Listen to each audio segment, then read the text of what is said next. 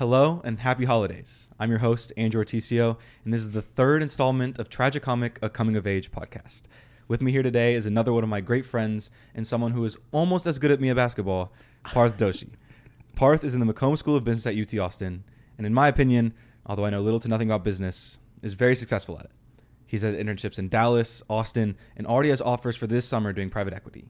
He also avoids the business major snake stereotype by actually being a good guy. He's kind, generous, easy to talk to, and still malleable, which I believe may be my favorite quality of his. He takes advice well, he learns, and he's constantly trying to better himself. I think this malleability will help him so much in his career and so much in life. I'm already so proud of everything he's accomplished and am so looking forward to all the great things he has in store for us. Parth, how are you feeling today? Pretty good. Just one little change. I think I'm probably a little bit better than you about I don't know, man. We're split. I think we're split. We're split. But what were your stats this season? Because I was averaging crazy. Hey, but I was on like a stacked team though. Y'all didn't even make it out the first round. We lost to the champions. We did lose to the champions. Didn't even make it out the first round. I don't know. I think my stats talk for themselves. Anyways, so what was the movie that you picked, and why did you pick it? Why is it your favorite coming-of-age movie? So I picked 500 Days of Summer because I felt like I saw a lot of myself in the main character, Tom Hansen, played by Joseph Gordon-Levitt, who I think is a great actor. But yeah, I feel like for a large part of, I guess, the later stage of high school and then early on here at UT, I saw a lot of the negative sides of Tom Hansen in parts of my life. And, I think recently I've started to see the lessons of that movie kind of take shape right now. And so I thought it was like a really good film that just applies to my life. Yeah. I'd watched the movie before and I really liked it. And I still like it a lot. But for those of you who don't know, 500 Days of Summer is a 2009 American rom-com directed by Mark Webb. The film stars Joseph Gordon-Levitt as Tom and Zooey Deschanel as the titular Summer. It employs a non-linear narrative structure with the story based upon its male protagonist and his memories of a failed relationship. The film goes back and forth in time from day 1 of summer to day 342 of summer to day 112 of summer, etc. And while I can't necessarily argue that every rom-com is a coming-of-age story, I think I can make a strong argument for this one. Throughout the film, Tom must deal with the evolution of his idea of love, hope, navigating career paths, self-perception, identity, and more. Through his love for summer, he grows up in all senses of the word. And it's a fun watch. Some of my highlights include the quick and witty dialogue between Tom and his best friends, an amazing character and performance from a young Chloe Grace Moretz as Tom's younger sister, a beautiful backdrop of downtown LA, which we don't see enough in my opinion, and a dance sequence that is impossible not to crack a smile at. I had seen this film in high school, but watching it again this time raised some concerns that I didn't once have. The first being the pacing of the nonlinear structure. While it's definitely a fun gimmick and an interesting way to tell a love story, I believe that the film loses some of its nuance in the constant and somewhat random flips in time. It feels a little excessive, with some days not adding too much to the story, and even with a 90-minute runtime, I think it drags a little. Secondly, I think the character of Summer herself is a little flawed. I watched the film this time through and I kept thinking, Summer is kind of a manipulative, cold-hearted bitch. And I was waiting for her eventual redemption arc, which I never personally found. And now flawed characters are not always a bad thing. A lot of times they make the story. But with this being a love story written by two men, I just don't love the idea of them projecting their ill feelings about past partners or past relationships or love in general onto a character like Summer, and having some of the audience not only dislike her, but begin to believe that this is what all women are like. However, perhaps I'm just picking it apart because this semester just ended and I have nothing else better to do. But what do you think this movie is lacking? Or do you think it's perfect? Or what parts do you think aren't as good as others? I honestly, I don't know if perfect is the right word, but I don't think I would change anything about it. I actually like the nonlinear structure the way it is, and I think the randomness in where it cuts to actually portrays like how he feels through a lot of the relationship. And, I think it shows that it takes a long time to get over somebody, a lot of times. And I think that was part of the reason why I think the director did what he did in showing so many cuts where, Tom isn't always in the best state, or it feels like it's dragging on. And I think that's what people actually feel in getting over somebody or thinking about a relationship is like, there's a lot of times where it's like mundane or you don't really think about things properly. And so it just feels like a drag.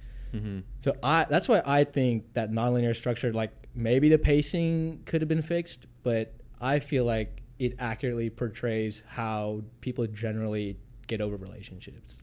I like it too. Like I like the idea of like, because it'll show like how he thinks about it something then, and then afterwards when he's thought about it more, how he thinks about it then, which I like because I think that is accurate of like one scenario will change in your mind from day 12 to day 36 to day 145. Mm-hmm. But I just wish there were like some sequences that were like, it was like day 121, then day 122, then day 123. Okay. Like I kind of wish, because it seemed like we just never stayed at their exact part for too long. Well, we did have like one sequence, I think it was like in the 400s, where it showed him like 3 or 4 days in a row. But that was like after Summer was like, it was like, it was like in the ending. So you wanted to see it in like the early stages of the relationship. Early or like the fighting parts. Okay. Like I wanted to see like, because sure, you can kind of see how they act like together like on a daily basis, but it's different than actually seeing it like day after day. Okay. Because it was almost like they were just picking out the most important parts. And I think so much of a relationship is like the mundaneness of it all. And I kind of wanted to see that more. Because then I think it almost like it portrays relationship as highs and lows. But that's it. Okay, yeah, I can see that because I think a lot of the movie just showed them always going out or always doing something. And I know at times Tom was like, why don't we just like chill at our place or whatever? And it never really showed that. Mm-hmm. So, okay, yeah, I could see if like one of those sequences would have been put in. Yeah. Maybe it would have shown the mundaneness that I think the sequences are trying to come across as like in how you get over things or just how a relationship looks. And like maybe it was just a me thing, but I felt like I wasn't, like when the first time I watched it, I was just like, it's a love story, goo goo gaga, whatever, I'm going to fall for him. But this time I was like, I don't know if like I really like them together that much. You know what?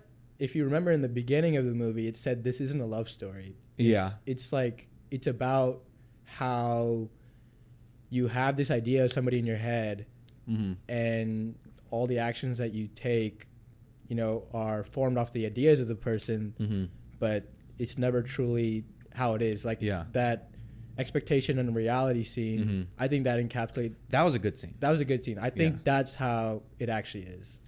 But there was just a part of me that wishes I had like rooted for them more, because I feel like at the end it would have felt harder.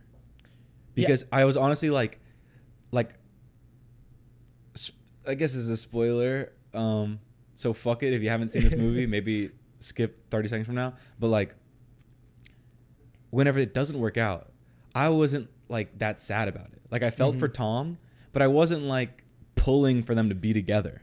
You know what? Actually, I think they didn't show enough of why she didn't want to be with him. Like I didn't get that sense of where it broke off. Like I agree. A little bit, maybe here and there, like some of the scenes you kind of see like where she maybe thought he was, I guess, too overbearing or something. Yeah. But I never really got the sense of that being like a huge issue. So I think that would probably be one thing I'd also add is like I want to see more in depth on why she didn't want to be with him. I agree. Like that's part of what I was saying about like I think her character's flawed. Maybe it's not even that her character's flawed, but they just didn't have enough of her. And obviously, like Tom is the main protagonist, and we're following him. But it was just like her motives were never really clear, which then leaves the whole film kind of like I don't know the state of anything that's going on because I don't. She says one thing about her motives is that she doesn't want a boyfriend, but then her actions, time after time after time after time, show the opposite. But it's not like she keeps on repeating herself like, no, like we're doing this, but I don't want a boyfriend. She just does it, and it's weird to me. Yeah. And I think it's not even just like... I think that's part of the runtime, too. It's just so short. Is short. Like, that's probably what was missing, is just more in-depth on Summer or, like, those sequences. Because 1 hour 30 is practically nothing. I think the movie could have benefited a lot if they flip to a random day and then it's just Summer. We don't show Tom at all. We just see what she's going through. Then we learn more about her. We probably like her more. Then we root for them together more. And I think it would have added a lot. Yeah, because we never see Summer alone. Only Tom. We never see Summer alone. I don't think the whole movie, except like if she's sitting at her desk next to Tom. But yeah, I think it's still fun. I really liked it, but I think it could have done a couple things different. Yeah. Definitely. Okay, well, also, very early in the film, this is like the first 5 minutes. The film introduces the idea of fate and how Tom definitely believes in it. Do you think you believe in fate? And have you ever? Have you always? What do you think? I feel like I have believed in fate. I think it's probably like been wavering at times, like, why did this happen or did this happen? But I think for the most part, I think what's meant to happen will happen, and like how things take shape or like it was meant to be, I think does happen for the most part. But I don't know. I guess from a young age, like religiously, that's kind of taken shape. Like with my family and everything, it's kind of taught to be, you know, everything that's meant to happen will happen. Yeah. And there's no real control over it other than like your own actions. You can't control what anybody else does except yourself. So yeah, I think I do believe in fate. I just don't believe in that at all. Really? No, not at all. Do you feel like there's been times in your life where it seemed like it was meant to be, or it was just like coincidence? I think it's meant to be is so subjective too. Like it could be meant to be for me, but then the other person is like, fuck this. Yeah. But like, I think meant to be coincidences are just like more premeditated stuff went into it to make it seem like it was meant to be. It wasn't just purely coincidence. It's an illusion. Yeah. And I don't believe in the idea that everything happens for a reason. Because too much bad shit has happened for me to just write it off. You know?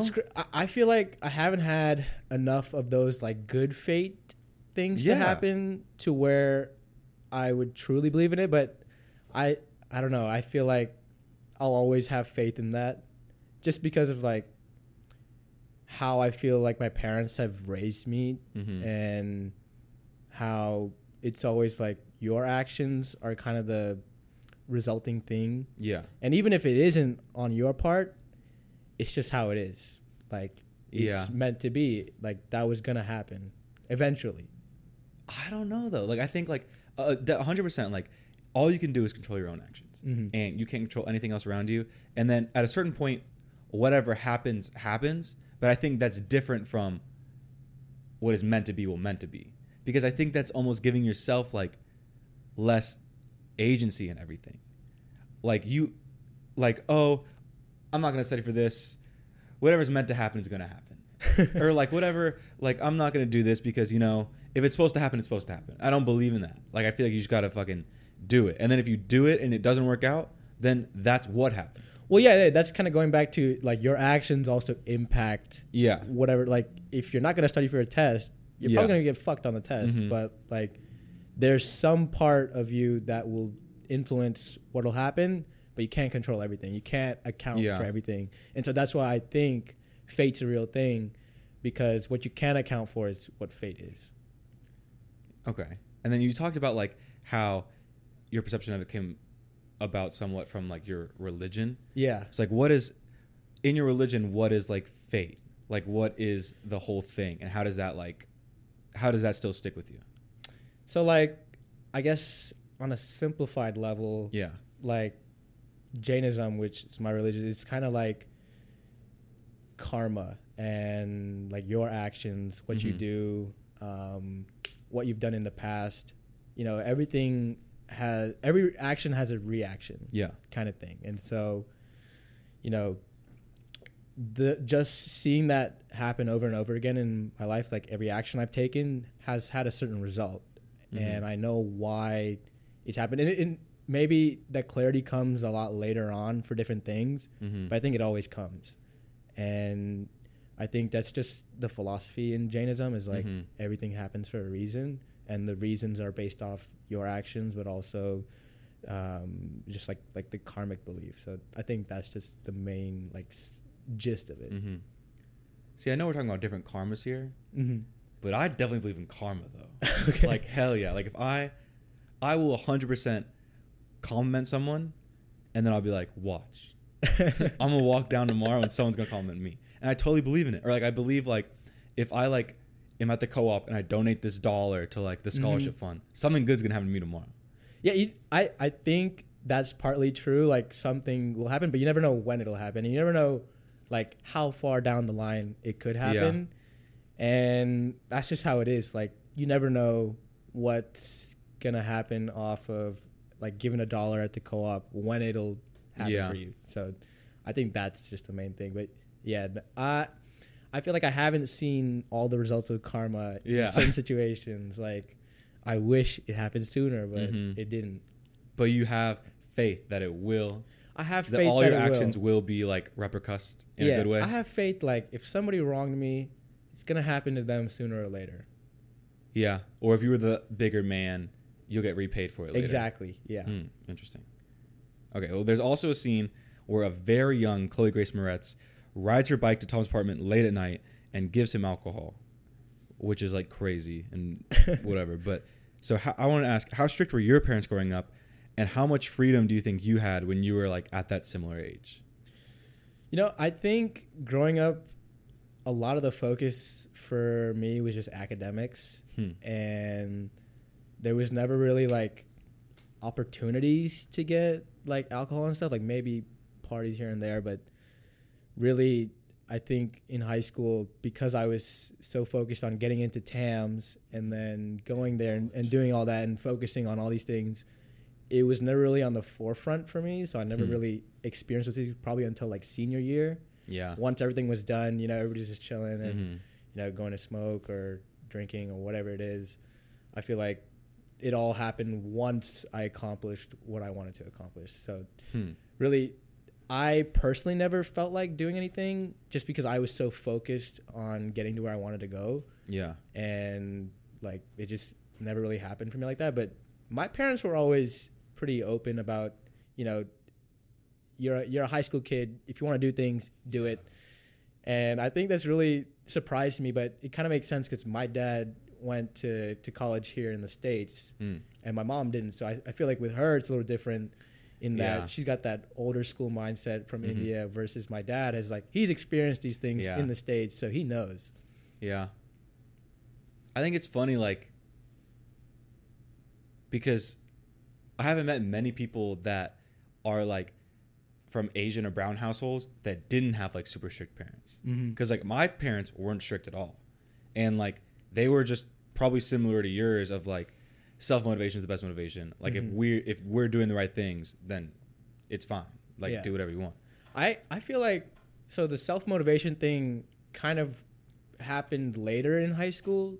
Like early on, you know, I was putting Kumon, I was putting all these different things. I was sent to like Sunday school, all this different shit. And not until I want to say 10th grade were my parents seeing like the effects of putting too much pressure on their kid is not conducive. And that's why they've raised my brother a little differently. Is like they've given him free reign to do whatever, because they trust like you're going to see, kind of going back to it, but every action has a reaction. If you're not going to do your stuff properly, then you're not going to get the rewards of going to like a good college or, you know, getting a good job or whatever it is that you want to do. So I feel like kind of in that 10th grade, 11th grade time for me is kind of when it switched, and my parents were a lot more open to just letting me handle my own stuff and kind of, you know, just being not as like overbearing as I think traditional like brown or Asian households are. Do you think it was different whenever you were really, really young, like before you came to Texas? Like, do you have memories of like them acting differently? Like, do you think the way they raised you changed from like Boston to Dallas? Well, I only lived in Boston for 5 years. So even though like I was born there, I remember like, you know, going to preschool and all this other stuff. But I think my life in Boston was a lot more different just because we weren't as like well off or like upper middle class as we are now. Mm-hmm. Like back then, you know, we lived in a 2-bedroom apartment in Boston, and my dad was working like night shifts at Staples. And my mom was just starting out as a doctor. Mm-hmm. So I guess early on, you know, not so much an emphasis on like early learning and stuff. Yeah, obviously I was in like preschool and other things, but I don't think any of that really started until we came to Texas. And, you know, my dad got a much better job, got his MBA at UT. And my mom. Oh, I didn't know that. Yeah. At UT? Austin? Yeah, he went to UT in 2009, 10. Oh, damn. Yeah. He came in here and like did it in person and everything? It was like hybrid. So like some weeks he would do it there, or he would do it at the McCombs, and then other weeks it would be like online or like at UTD. Actually, they would have some sessions that and makes stuff. Sense. Because he was like a part-time. Yeah. But yeah, he came to UT, and that's actually what I think partly made me want to come to UT. Because like he went there? Yeah. And, but yeah, no, what I was saying is it really didn't start until I came to Texas, and then, you know, my parents put me in like Kumon and like all this other stuff. And once they, I think, had established their own careers properly, then like it started shifting to like me and my brother, like getting put in all this extra stuff and like, you know, being gifted and talented and doing like, you know, all these extra programs and stuff. Which makes sense. Yeah. It's probably, I wonder if you've ever had this conversation with them, but like I feel their lives probably changed so much. Yeah. From Boston to Dallas. Dude, like, and that's even a big more, change. And then with the jobs and everything. Yeah, no, and even before that, like when they both immigrated to the US, like it was a huge change for them. Yeah. My dad, like he grew up with no father in his house. And his mom didn't graduate high school. And they were poor for a long time. And he had to get a loan to just even come to the States. Yeah. Like for his plane ticket, he had to take out a loan. And he had like a full ride tuition to University of New Mexico. But he had no way of getting here, like literally no money. So he took out a loan and then came over here and literally like worked part-time and did school and all that. And, you know, my mom, she grew up with 2 other siblings in a 1-bedroom house, or not even house, like apartment, small, tiny apartment in India. And also her parents had them young. Like I think my grandma was 16 when she first had my aunt, who's the older one in my mom's family. But like she also grew up pretty tough as well. And then she did all her medical school in like India and then came here. But it was like a grind for her too. Like in residency, you know, like 80, 90, 100-hour weeks for very little pay. Because it's also in the 90s too. So it's like a lot lower. They probably have like I feel like especially the immigrant experience, whatever, is like very like stages of life. Like it's like India, then like when you're a fob, and then like when you have your career and you like move and you're like more settled down. Yeah. And now like your folks are probably about to like retire somewhat soon, right? Yeah, I think my parents were saying they want to retire in like the next 10 years. Yeah. Because they've done pretty well for themselves now. Like, you know, last 10, 15 years since we moved to Texas, it's been pretty good for them. And so, you know, I think they're afforded the luxury now to like stop working whenever they want to stop. Yeah, and so you're the oldest child. I'm not the oldest. So my parents are like older than yours. I think your parents had kids younger too. No, I think my dad was 30 when I was born, and my mom was like 28. Yeah. I think my mom was like 30, and so they're like maybe like 6 years older than yours are now, because my brother was 4 years older than us. But my dad like graduates. He retires in like he has a countdown on his phone. It's like 2 years and some months, because he'll be at the city for 20 years. Yeah, and then that would be like a whole new stage of life. Which is crazy. It seems weird to like start a new chapter of your life when you're like 60, which is nuts. But yeah, like that'd be so different. Mm-hmm. Yeah, no, my mom just turned 50, and my dad's 2 years older, and they were telling me like, when your brother's done with college and you both are like mid-20s and you're on your own, then we're gonna retire, and we actually want to move back to India. Really? Yeah, and they want to like become really spiritual and like renounce like all their worldly pleasures, which is like really surprising to me. Like they just want to give up everything and like become really, I guess, in tune with Jainism. And they want to just live like life with no attachments, you know, simple, focus on like all the religious stuff.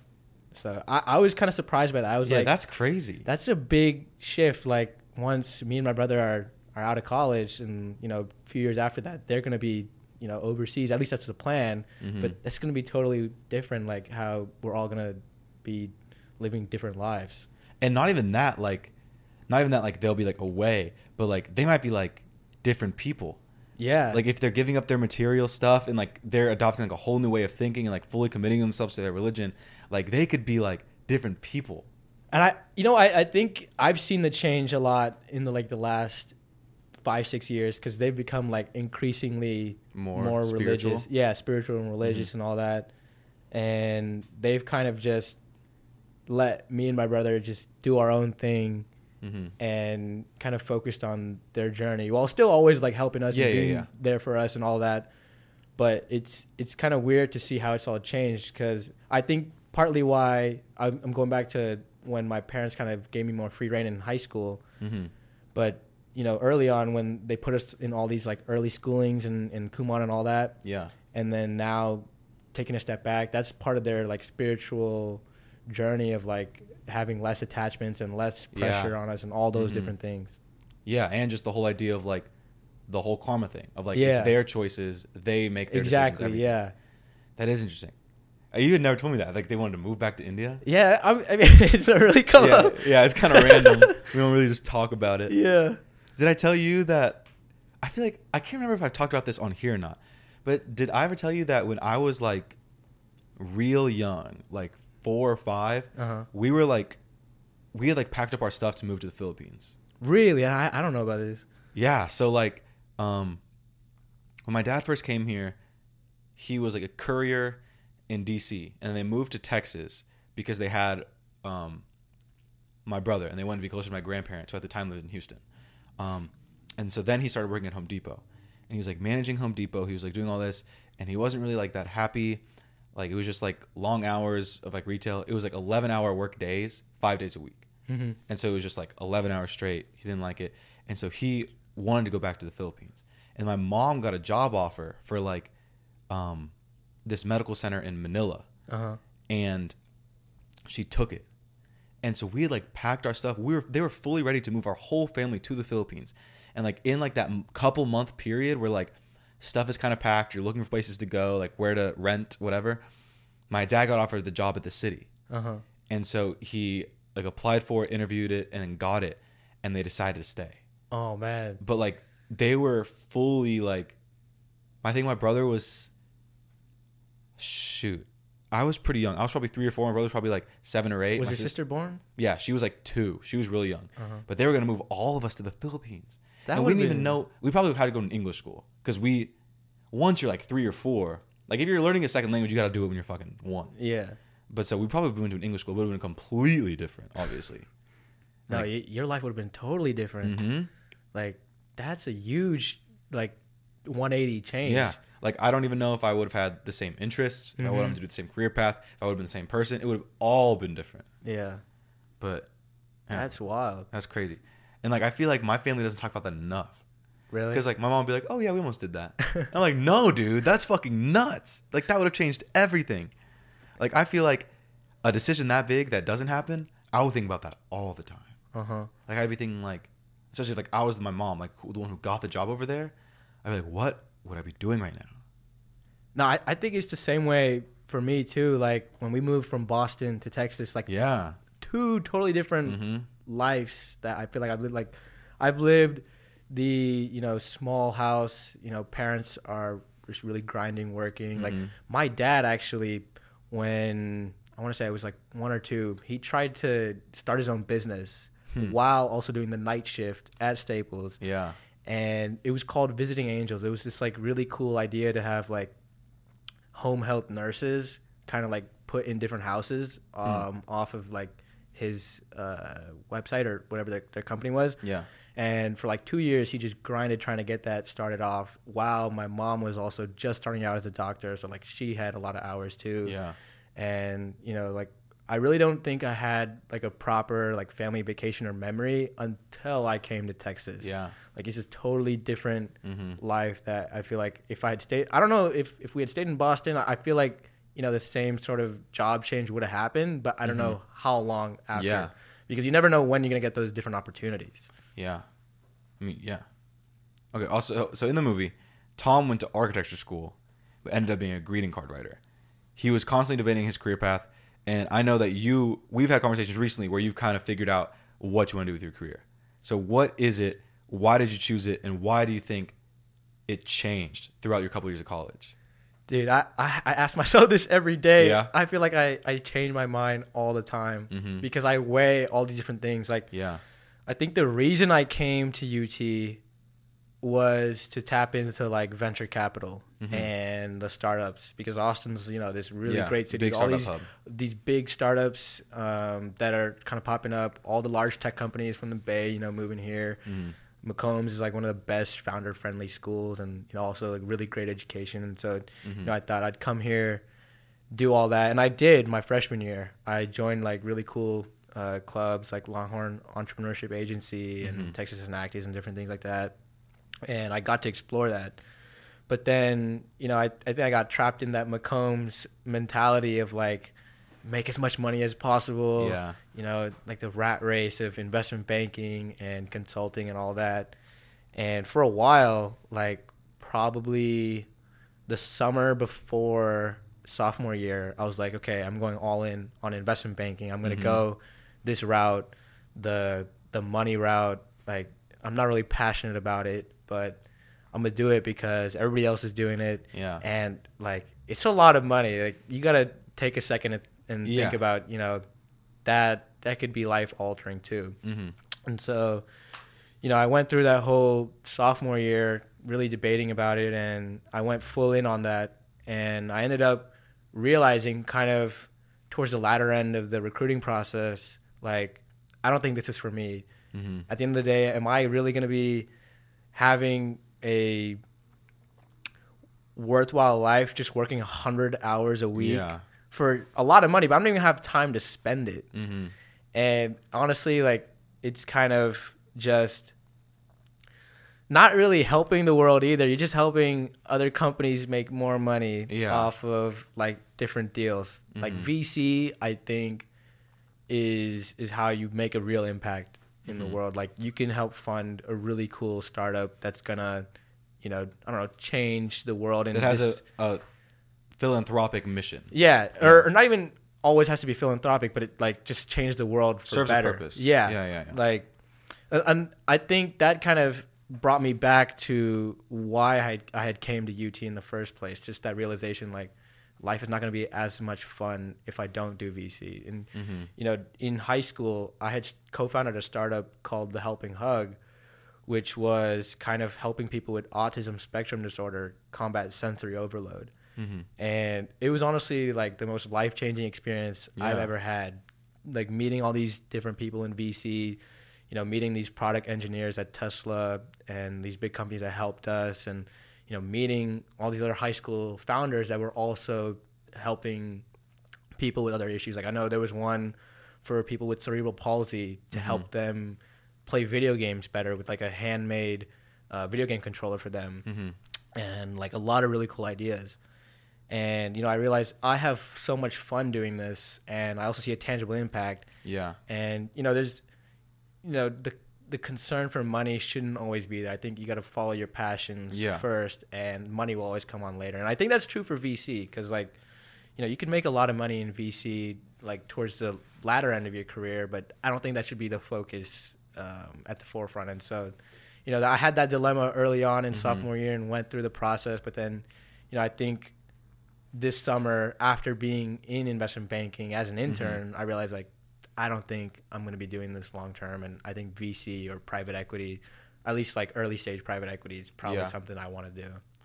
I think even like I feel like most people like understand kind of like how it's like, what is money if you don't have time to spend it? Yeah. But I also think it's like you got to think of like your milestones within your job, and is it like getting this paycheck and then this paycheck and then this paycheck, or is it like we started this startup, or like we funded this startup, now this startup has helped this many people, now it's reached this many people, now it's done this impact on the world.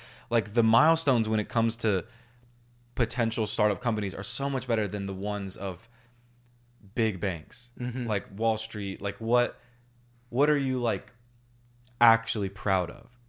Exactly. I think pride is I think most of your work career should come down to pride. What are you proud of doing? And I think in investment banking, it would be like, are you really proud of this multi-billion-dollar deal that helped this other company buy this other company? Yeah. And you made a lot of money off of it, versus like, I just gave some life-changing capital to this startup that, could turn into something huge for the world and like actually help people. And true, even if it isn't like philanthropic, it's still a startup. It's still like someone's dream. And they're not the people that have the billions of dollars like the people on Wall Street do. So it's like, even if you're giving them money, just them, like that means so much to them. Like that's an impact in itself. It's like helping in some sort of the word, like the underdog. And I feel like I actually saw the impact reflect in how people acted in the workplace. Like when I was an IB intern this past summer, I felt like everybody was so tired and like not as friendly and didn't really enjoy the work. Versus every time I've been around people in VC, they're always smiling, like happy, like really personable. And I think it makes sense because the work you're doing is actually interesting and fun and like helping change the world, versus like IB, you're just really facilitating these transactions happen again and again and again. And even like we were at dinner the other night, and it was me, 5 business majors and 2 engineering majors. Yeah. And a lot of what we're talking about was like what we're doing in the summer, what our plans are with like internships, offers, whatever. Yeah. And like I used to get boggled down on the fact that like one of my old roommates obviously was a very like successful business major who has tons of internships, has tons of money, everything. I used to get boggled down on the fact that like no matter what stuff I get in my field, it's going to be pennies to the dollar of what he gets. And that used to annoy me so much. And like, I was just like, I was caught up on the money of it. But then I like had 2 great internships this summer that didn't pay that well, $10 an hour and $12 an hour. But I like enjoyed it so much, and it was so fun, and everyone there was enjoying it. And I have to infer that like at some of these ones in New York, the Bay, the huge cities, Austin, whatever, like there are some like big business internships where people aren't enjoying it at all. Yeah. No, yeah. I feel like going back to your old roommate, I don't think it matters as much in internships about how much money you're making. I think the experience counts the most. And honestly, like whether it's business or film, like you can make a ton of money in film if you make it big. Yeah. And it's all about I think what holds true is all the famous people in film, obviously they're rich and successful. Yeah. But you see the passion in their films. You see the joy that they have when they're making films. And I think whenever you make it big in whatever field, you're going to get money. So I feel like it's now realizing after my sophomore year, I feel like money should come second. Experience should come first. Yeah. And being in the right situation, I think matters more than X amount of money. Yeah. And it's like I don't really care, but it does suck sometimes. I'm like, damn, like this, like I'm fucking broke. And like, I don't know. It's unfair. Anyways, okay. So early in the film, this is probably like top 2 scenes, if not top 1 scene. Tom has a magical dance number after everything seems to be going his way. When was your dance number?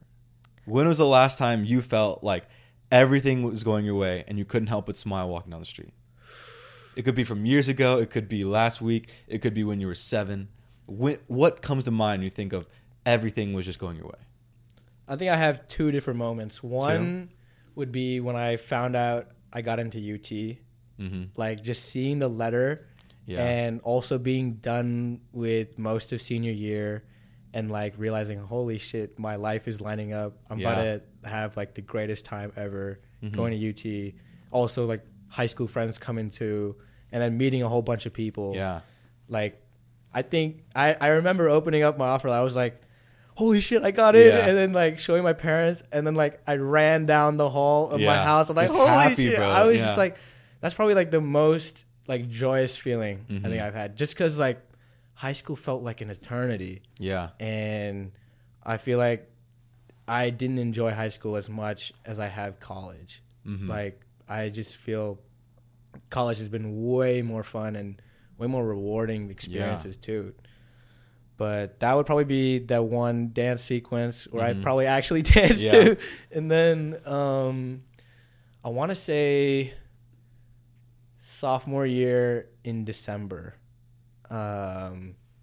when I think I had just gotten an internship offer for a VC firm here in Austin for the spring.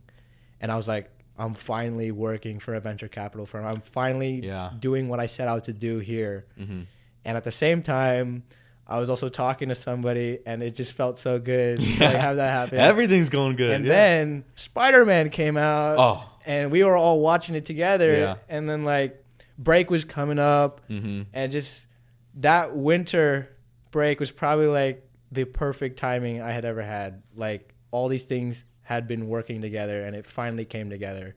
That was probably like, if there was a dance sequence, it would probably be then. Yeah, that's funny you said that. You said like end of fall sophomore year. Yeah, because I feel like that was another one. That was one of those times for me. Really? And I was just talking to Ron about this because I was like, a year ago was like a really good time. It was, and it was like fall semester of sophomore year was the worst by far for me.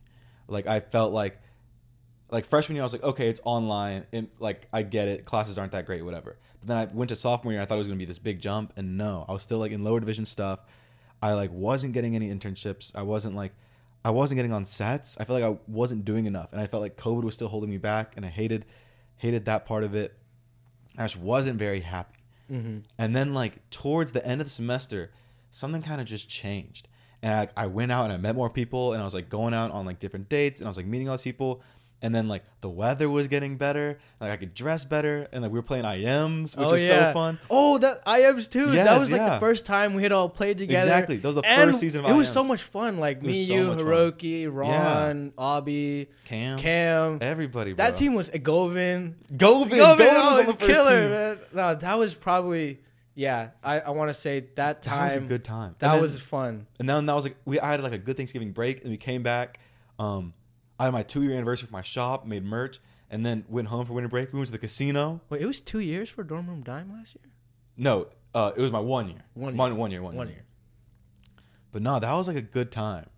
And I feel like that, like, I don't know, I think it carried over, for me at least. Because, like, I think this past semester was my favorite, and then it was spring of sophomore year. Unfortunately, mine was not the same. Mine was short-lived. It probably lasted from like November. It was just a dance down the street. Dance down the street wasn't that long. It was probably like November to January. Yeah. And then reality set in. And then school started up again. Yeah. I'm trying to think of what another one could be for me, where it's just like everything seemed like it was going my way. I think the snow week was probably a time where. I don't know if everything was going our way. It was kind of going the opposite of our way. Yeah, yeah. It was kind of But it was just so much fun. But it was just so fun. Yeah. And then it was also like no thoughts. Didn't have to think about school. Like they just canceled classes for the week. You didn't have to worry about anything. Everything got pushed back. Every quiz. And it was unexpected. Like if it's Thanksgiving break, like you have to plan accordingly. Like, okay, I need to study before this or like during Thanksgiving break so I can do this after. Snow week, just didn't open my laptop. Honestly, I might take that back now because I remember what happened to me Snow Week. You got fucked after? No. I think you know this story. I had liked somebody at the time. Oh, and then I do remember that. Yeah. Maybe that wasn't your dancing moment. That you know what? Yeah, I would say December. Yeah, like a year ago from now. A year ago from now was probably a dance number. That was a good time, dude. Yeah. Mm-hmm. Okay. This was interesting. This was one of the lines in the movie that really stuck out to me. And so later in the film, Tom is, spoiler alert, if you haven't seen it, skip it. He's like about to quit. And he gets all mad. And he says that greeting cards, movies, and pop songs are responsible for our society. It says greeting cards, movies, and pop songs are responsible for how we act. Do you agree with this? Do you think that there are specific moments or pieces of pop culture that have shaped who you are? Certain movies, music that's changed your way of thinking, different like pieces of like TV, whatever? Yeah, I think so. Because I think also just in general, like a lot of what we just talk about for fun or just in passing is about pop culture. So I feel like it integrates itself into a lot of our lives, and it reflects like how we act too. But I think personally for me, like in terms of I guess music or TV that I think has reflected in how I am would be probably How I Met Your Mother. Yeah, that TV show. Good show. Feel like I see myself in Ted, the main character in that a lot, in like how like being a hopeless romantic is, and like I think this day and age is totally different in now how we act. And like it's all just like short-term validation and like not meaningful connection with people anymore. Like I don't feel like that exists as much. And you know, I think we only have, or I guess as college goes on, or just as life goes on, our circle just gets smaller and smaller. And I don't feel like, you know, in the past, like before social media, I feel like everybody was always as tight-knit with each other, and you know, it was about creating meaningful moments, but I don't feel like I see that as much now. And I kind of wish our college experience was kind of in that early 2000s period where we would have those and we would look back on all those times like differently versus how we do now. I mean, yeah, even like the little mundane shit of like we hang out and then we sit on our phones and then talk and look back at our phones. Like not very long ago, it was just talking. Like that's all you did. Like there was no handicap of having your phone in your pocket where if it got silent for more than 3 seconds, you pull it out and go on Twitter. Like it was just different. Yeah, and I think like now when you watch TV or movies, it shows that too. Like we're always on our phones. We're always looking at what other people are doing. Yeah. We're not really looking at what we're doing just like here in the moment. We're not focusing on what we're doing. We're focused too much on like way outside the scope of our own lives. Yeah. And because we have access to that. Yeah. And I kind of wish we would go back to that time. And that's why I kind of like this film, because it's what, 2009? Yeah. 2009. Right before the age of like the iPhone and all that stuff. Yeah, that's true. And like I think he has like a flip phone in the movie. Like he's calling her on that. Yeah. I mean obviously I think pop culture is so like has so much responsibility within our society. But I think there are like specific things that come to mind for me.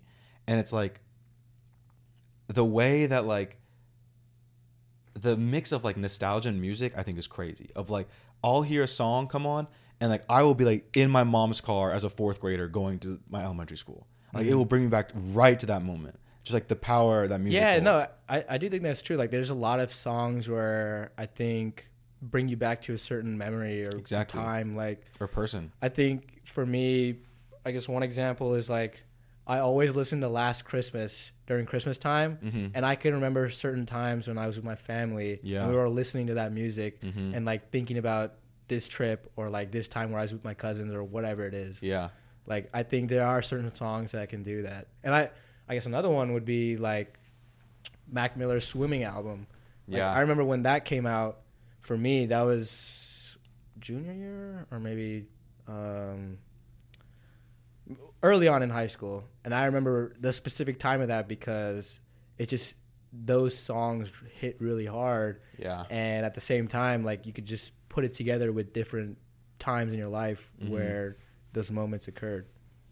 Yeah, I remember I was on some family vacation, and we went to like a Wendy's or something, and my sister got a toy in her meal, and it was a little CD, and we just played that CD the entire trip because we had a rental car, and it's like anytime I'll hear any of those songs, it's like I'm back in that car. Mm-hmm. Like it has that crazy power. But also like there are specific pieces of pop culture that have changed everything for me. Mm-hmm. Like I watched Pitch Perfect in 2012, and I 100% believe that changed my life forever.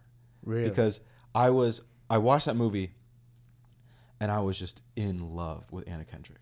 Like the dark eyeshadow, she made music. She was the cool girl, but she could also sing, and it was an a cappella group. She was like anything my 10-year-old self could have ever wanted. And so I watched that on a plane, and whenever I got home, I looked up like Anna Kendrick movies, and I watched like every single one of them just because she was in it. But then that introduced me to like so many different genres of movies that I would like normally never see because I'm 10. Yeah. Like I started watching like a lot more mature stuff, or like indie films too, and like different just stuff that my parents wouldn't rent because you're young, like that's what you're exposed to. And I think that specific thing is what got me into film.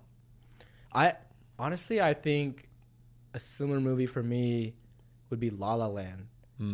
Honestly, before seeing it, I would never watch that type of movie, like musicals or like honestly rom-coms. Or I think I used to be like only into like action and like comedy stuff and like stupid movies like that. But then once I saw that movie, I feel like it changed my perception on just like really good storytelling, or how, you know, different stories actually relate to yourself. Yeah. And I started to watch like way more in-depth or like character building kind of movies, like, you know, Good Will Hunting or Shawshank Redemption or other ones like that. And, you know, seeing that movie, it still like I think holds a place for me. Like I listen to the soundtrack sometimes just to study, and it'll remind me of like when I watched it and like how I feel about it. I mean, I really hope someone picks Good Will Hunting. Oh yeah, that's a fucking great one. It's crazy to think that like in that movie he's like our age, I think, or he's supposed to be like our age. Yeah, I think he's a college student or something. Or like he's not in college, but he is. But like, he is college that age. Yeah, that's nuts. That would be a good one. That'd be so good. You know that he wrote that when he was in college. I do know that Matt Damon wrote it. I just don't know when I thought he was just an actor for a long time in the 90s. Did he go to college? I might be tripping. I thought he went to Harvard. No. Am I wrong? I don't know. I just know that he had never made it really big as an actor, and then he made that script, and like somebody saw it, and then he was able to make it, and then that like put him on the map. I heard that he wrote Good Will Hunting for a playwriting class at Harvard, and then he dropped out of school and then tried to sell it around. Yeah, he tried to sell it around, and it wouldn't sell, and then eventually found one producer, but they said like you need a name attached to this, so they got Robin Williams on the project, and then unfortunately the Weinstein Company picked it up, but they picked it up and it was huge. And like before that he had acted in like a couple things, but he wasn't like a big name, but he like made that when he was like our age. That's crazy. But I've also heard stories that he didn't really write it, that it was like Ben Affleck? Well, no, they wrote it together. But I heard that it was like either like someone else in their class and like they kind of stole their idea, or like some other shit, or like they did have somewhat of credibility to their name because they were like actors, and so it was almost like they hired a writing team to like fix up their first draft. So that's sick though. If he actually wrote that in college at Harvard, yeah, about like another MIT kid, yeah, but then like this whole coming of age, that's pretty cool. Someone better fucking pick that movie. I want to talk about it. Hey, you gotta have your own moment like that where you write about a film and it's like coming of age in college. Yeah, fuck. I wish I could drop out of school and make a fucking feature movie with Ben Affleck. Yeah. Who would be your like big name to attach? If like the same way they had to get Robin Williams, if you could pick one actor that would, the only way the movie's getting made is if you get them on, who is that actor for you? It's a hard question. It depends on the role, but like in general, I would want, I think Anna Kendrick as like a quirky mom, like a nice mom, because she's getting not up there in age. Was she in Bad Moms or something? She was not. Okay. But I think like the next thing in her career, I thought this for a long time. I think she's very similar to Tina Fey. She's like a small brunette, super funny woman, and they play similar roles. And now Tina Fey has kind of stepped into like the funny mom role. Mm-hmm. And I think Anna Kendrick can go into that role, but do it with like a little more care and like be like a sweet mom that like has those heartfelt moments with like her son or daughter or whatever. If I could do something with like that's like a mother-son story and she could be the mother, I think it'd be so good. Dude, I really liked her in 50-50. Oh my god! I feel like that would be kind of, I don't know if that's a similar role, but like a similar effect, because she's a therapist in that. She's like, very comforting, nurturing. Yeah, I think she could do that pretty well then. And like as a mom, yeah, I think she'd be so good. But dude, 50-50 is great. Another Joseph Gordon-Levitt. Yeah, dude, he's honestly, I think he's becoming my favorite actor. I think really he can do action, he can do drama, comedy, he can do everything. Inception, Dark Knight Rises, and 10 Things I Hate About You. 10 Things that he could do everything. I really think that he's so soft. Like he's so sweet. Like in 10 Things I Hate About You and in like 50 First Dates, like his little expressions. He's in 50 First Dates? Or 500 Days of Summer. Oh yeah. But like his little like expressions are so like soft and cute. Yeah. He's such like a soft boy. And I like him. Is he also in Freaks and Geeks? I don't remember. I don't know. But yeah, no, I feel like he can act in anything. He's so like likable, like relatable. He is very likable. And relatable, I feel like. Yeah. He's not like what you'd picture as a typical movie star. Because I think he's more of like a boy next door look. Yeah. He's not like conventionally the most handsome man in the world. He's not like Henry Cavill or anything. Exactly. Yeah. He's not Henry Cavill. He's not even like a Matt Damon is really good looking. Yeah. Yeah, he's not Henry Cavill, he's not Armie Hammer. But he's like boy next door. Yeah, no, that makes sense. Which I like better. Yeah, I think that's what makes him more likable and relatable. Mm-hmm. Is look, he's not like overimposing as like the good looking guy. Yeah. I think one of my dreams as like probably one of my top dreams ever would be to make a movie. I might have told you this before.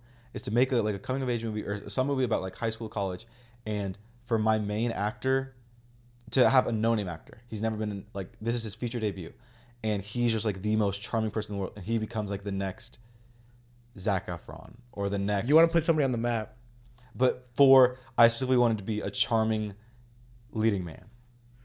What's an example of that? Like a Zac Efron, like High School Musical, Charlie St. Cloud, 17 again.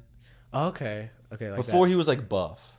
Yeah, because he was a lot cuter. Now when I think of Zac Efron, I just think of like a buff Baywatch. dude and like a Baywatch or like I don't know what else he's been in recently, but he was in Mike and Dave Need Wedding Dates. Anna Kendrick's in that. That's the only reason I watched it. It's not good. Yeah. But even like Logan Lerman, Neighbors. Yeah. He was in Neighbors. He's like a buff dude in that too. Yeah.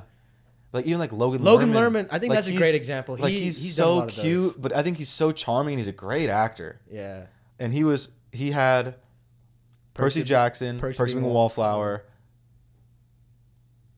I know this movie. It's like he's the son of a writer, really famous writer, and it shows him as like a high school kid. I forgot the name of the movie. It's also got Lily Collins in it. I love her too. I forgot what it's called, but it's a similar role to that too. But he's like the charming kind of leading man. Yeah. Like I really like, and even like a young Matt Damon. Like young Matt Damon in Good Will Hunting specifically is so charming, and maybe it's the Boston accent, but I don't know. He does it for me in that one. Like I admire him. Like I want to have that much Riz. You think he's got Riz like that, bro? In Good Will Hunting, yeah. Oh, it's right. It's like you like them apples? Exactly. How about them apples, bro? Yeah, that's he's true. Nice with it. That's true. Okay. Later in the film, Tom's younger sister tells Tom about nostalgia and how we over glamorize our past memories. And so he looks back and he realizes some of this stuff was bad and like he rethinks everything. When you look back at your childhood, growing up, the whole thing, do you think that you glamorize it, see it realistically, or see it worse than it actually was? I think I see it realistically. Realistically? Because I feel like I've had a good amount of ups and downs to know like when things were better or when things were worse. Like I don't think I over glamorized anything. Mm-hmm.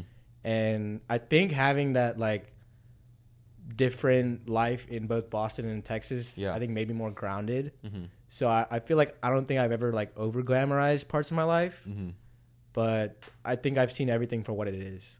Mm-hmm. Have you found that to be the case? Like, do you glamorize things? Definitely like people for sure. People. You know what? I think I glamorize people. Yeah. I don't think I glamorize my own life like that. Sure. I think I see it in other people, but I don't think I see it in myself. But even like when I look back at my childhood, I think for the most part I did see it very realistically. I do see it very realistically. But there are some parts like my parents would always tell me I had anger issues as a kid.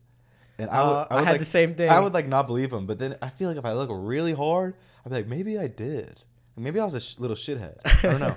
And then also like me and like I love my sister. Like she's like one of like my best friends. I love talking to her, everything. And we have a great relationship now. But we had a terrible relationship growing up. Like we were fighting all the time. I was making her cry like twice, 3 times a week, if not more. And like I feel like now that we are so close, I'll just glamorize it. I'll be like, oh no, like me and my sister are great. But like no, dude. It wasn't until like recently when she got into high school, so maybe like 4, 5, 6 years ago when we like became closer. But like before that, like it was not good. I think the same actually could be said for me and my brother. I feel like Really? because we're only 3 years apart. Mm-hmm. So Yeah, we're only 2. Yeah, we used to fight all the time, and also he had this like one really annoying move when we would fight. Yeah. He'd like start kicking me in like a, like a windmill sort of thing. Mm-hmm. I hated that, but I think we didn't really get as close as I think we are now until probably the end of high school for me. Just because, you know, I think once actually even when I came to UT, that's when we started to like not fight as much or just talk about random stuff whenever. And like now, you know, whenever I go back home, it's always just chill. Like I can't remember the last time we fought. Exactly. Yeah. Dude, I remember my sister would like we'd be mad at each other, whatever, and I would pull this one move, and it was so bad. I would always like, because I'm not gonna hit her because she's my sister, but I always go, ooh. I would flinch it, and then she would just immediately start crying, and then we'd both run downstairs to my mom because she would try to tell her that I hit her, and I'd be like, no, I didn't hit her. But it was like that happened. I feel like that happened so much where I'd like fake it, she starts crying, and then we're both running. Dude, I think the craziest thing that's happened when we were fighting was I think maybe I was like 7 and he was like 4, but we were fighting and like I almost dislocated his arm. Really? And I used like because we were both in karate or taekwondo growing up. I used like a roundhouse kick on him and like hit his shoulder and like actually almost fucked it up. And then I think I like pulled on it really hard. Yeah. And like we were about to go to a trip to Florida and my mom was so pissed at me because I mean we were both pretty young at the time, but like still. Like that's probably the worst our fighting has got to. And then I hate his signature move. Like I swear to God, it's like the windmill. The windmill. It's like he just like does that over kicking? And over again, and like I can't get to him. He's too good. He's too good. Unbeatable, unguardable. Yeah. Do I remember like when we were growing up, and if we would fight in the car, like we'd be yelling at each other. My dad would say the same shit every time. He was like, "If you don't stop farting, I'll turn around right now," and we would just stop. His ass was never going to turn around, bro.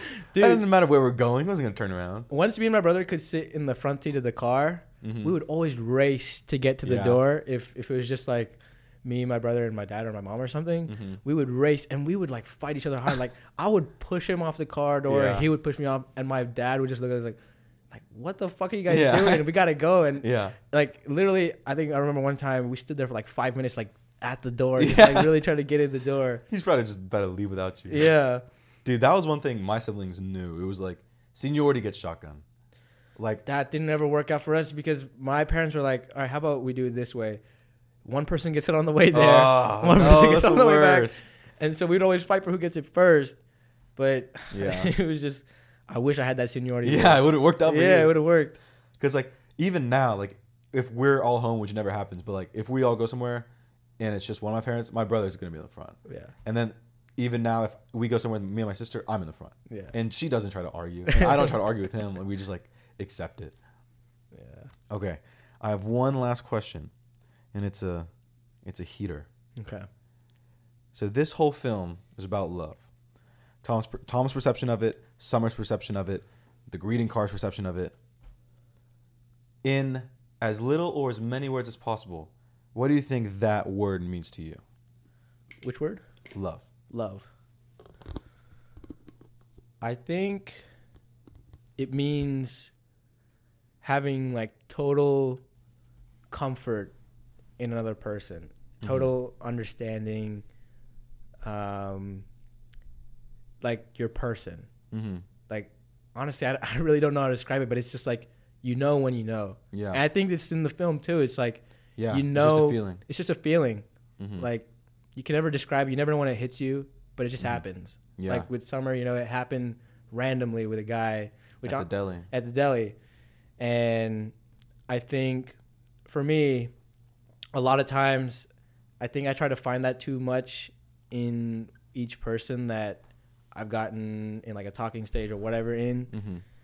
But honestly, like it's just got to come to you. Yeah. And you'll know when you know. I feel you. Heard you. No. Heard you. I'm never saying that again. I do think it's a lot of comfort.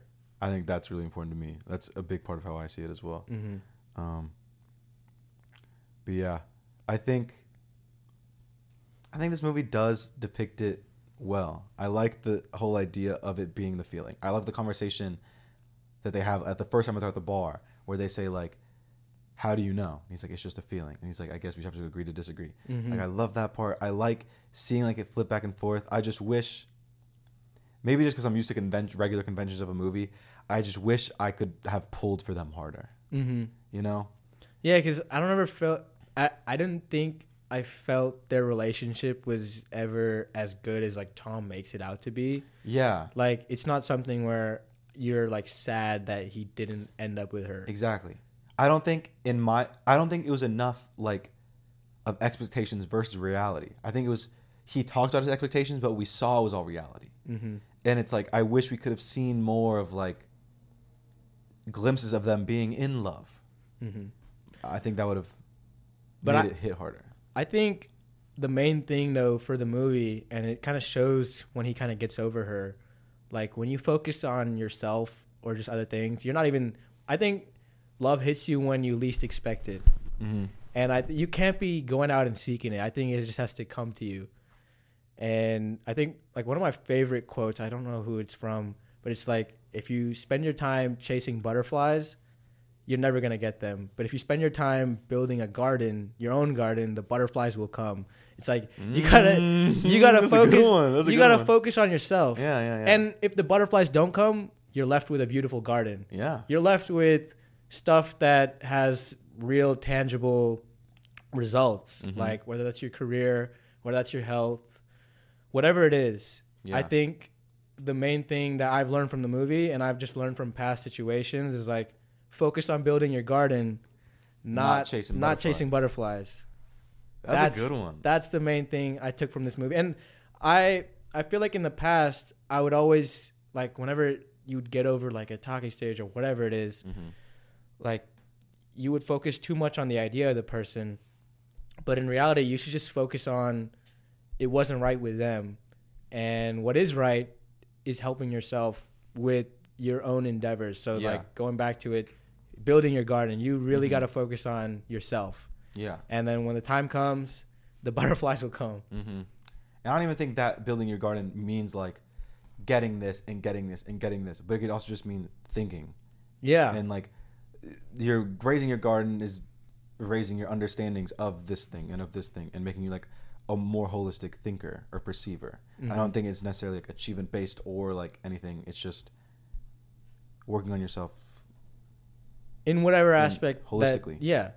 And you know, at the end when Tom finally realizes that and like puts his whole thing into his architecture career, when he least expects it, the hottest girl notices him. You know, and I think that's what I've realized as of late is like, you know, with the latest thing that I had to get over, I realized she's not the one, she's not anything. It's just an idea of her.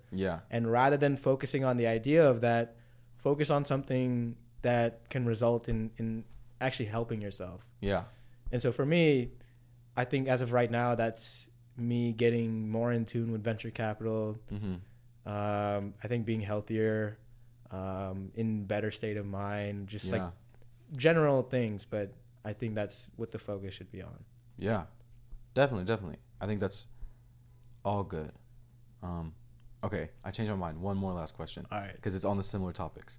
So you are about to have your fucking birthday. You're about to be 21, and it's about to be the new year. Yeah. So what are your goals for the year of 2023 and your year of 21? I've thought about this a lot. Honestly, it's like I've kind of been dreading actually turning 21 because it's like a sign that I'm no longer a kid. Yeah. Like we're now adults. Yeah. It's high time to like get our shit together. Mm-hmm. We can go to liquor stores without fake IDs. Exactly. Like we're actually. Do you adults. remember? You remember the first time when we met? That first day of college. Yeah. That was the first time you used your ID, and I had never bought alcohol before. Oh, we went to this Target right on Fifth Street. Yeah. And I was scared out of my mind. Really? Yeah. Like it was me, you, Justin. Yep. Me and Justin were You're looking for rugs. Yeah. No, but we weren't even. We were just like me and Justin were like looking around like this the whole just time. Just sus. Yeah. And I didn't even know because you seem so calm. So I was like, dude, this guy's probably bought alcohol tons of times. But it turned out like that was my first time ever. Yeah. Yeah, but now like we just went to the bar the other day. Like it's nothing. They don't even care. Yeah. Because we look old. Mm-hmm. We are old. Yeah, we are. Literally. Dude, our appearance has changed so much. Oh yeah, from freshman year. If I look back on a picture from us, like from the very beginning, our hairstyles are different. Our facial hair is different. Our styles are different. Oh yeah, like everything. Yeah. No, but going back to how I want this 2023 to be, I think I want to get into the best shape of my life.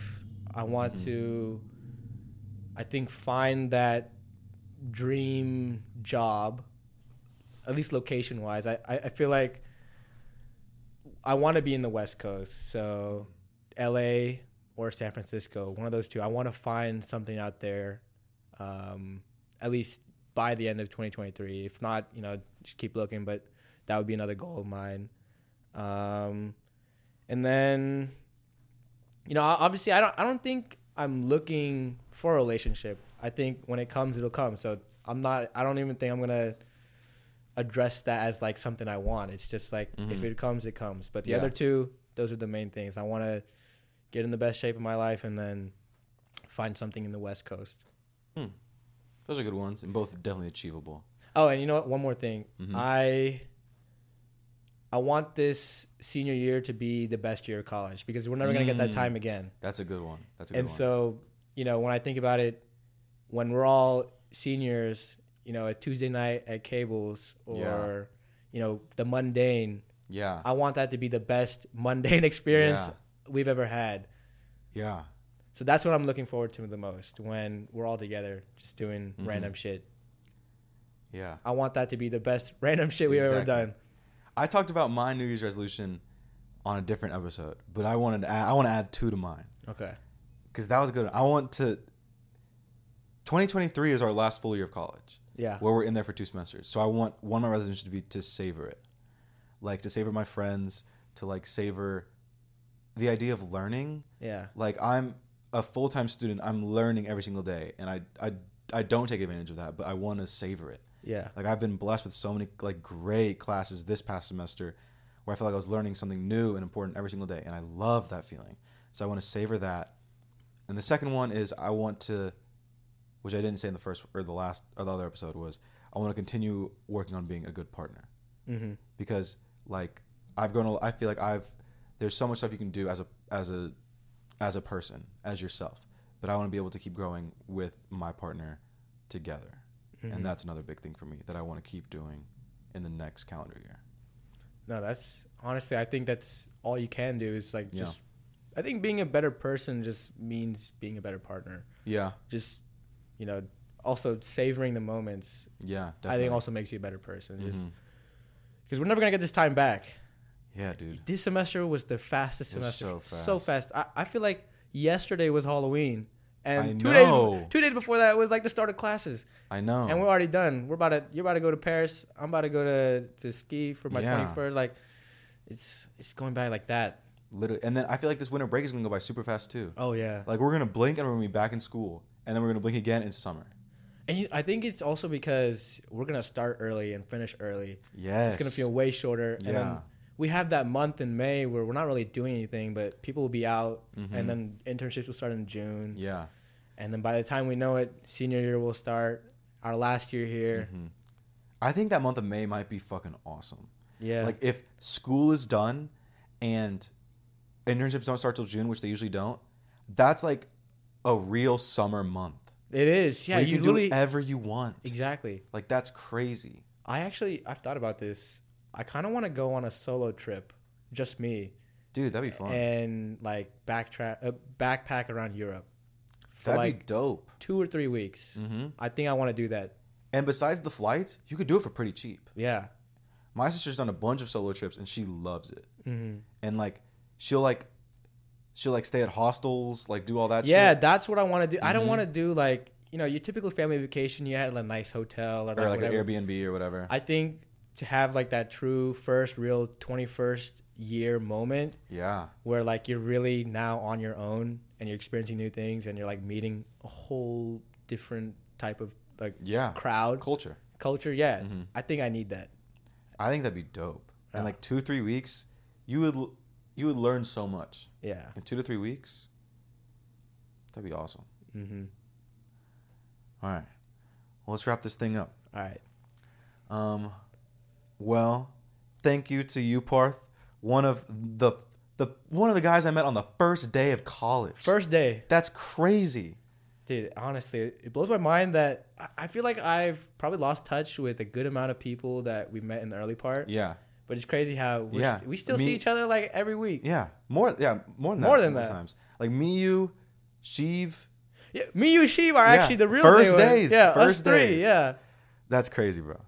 All right. Well, thank you for coming on the podcast. Thanks for having me. As always, I'm your host, Andrew TCO. Hope everyone has a great holiday season, wherever in the world you're watching this or whenever in this world you're watching this. Hope you enjoyed, and have a great rest of your day.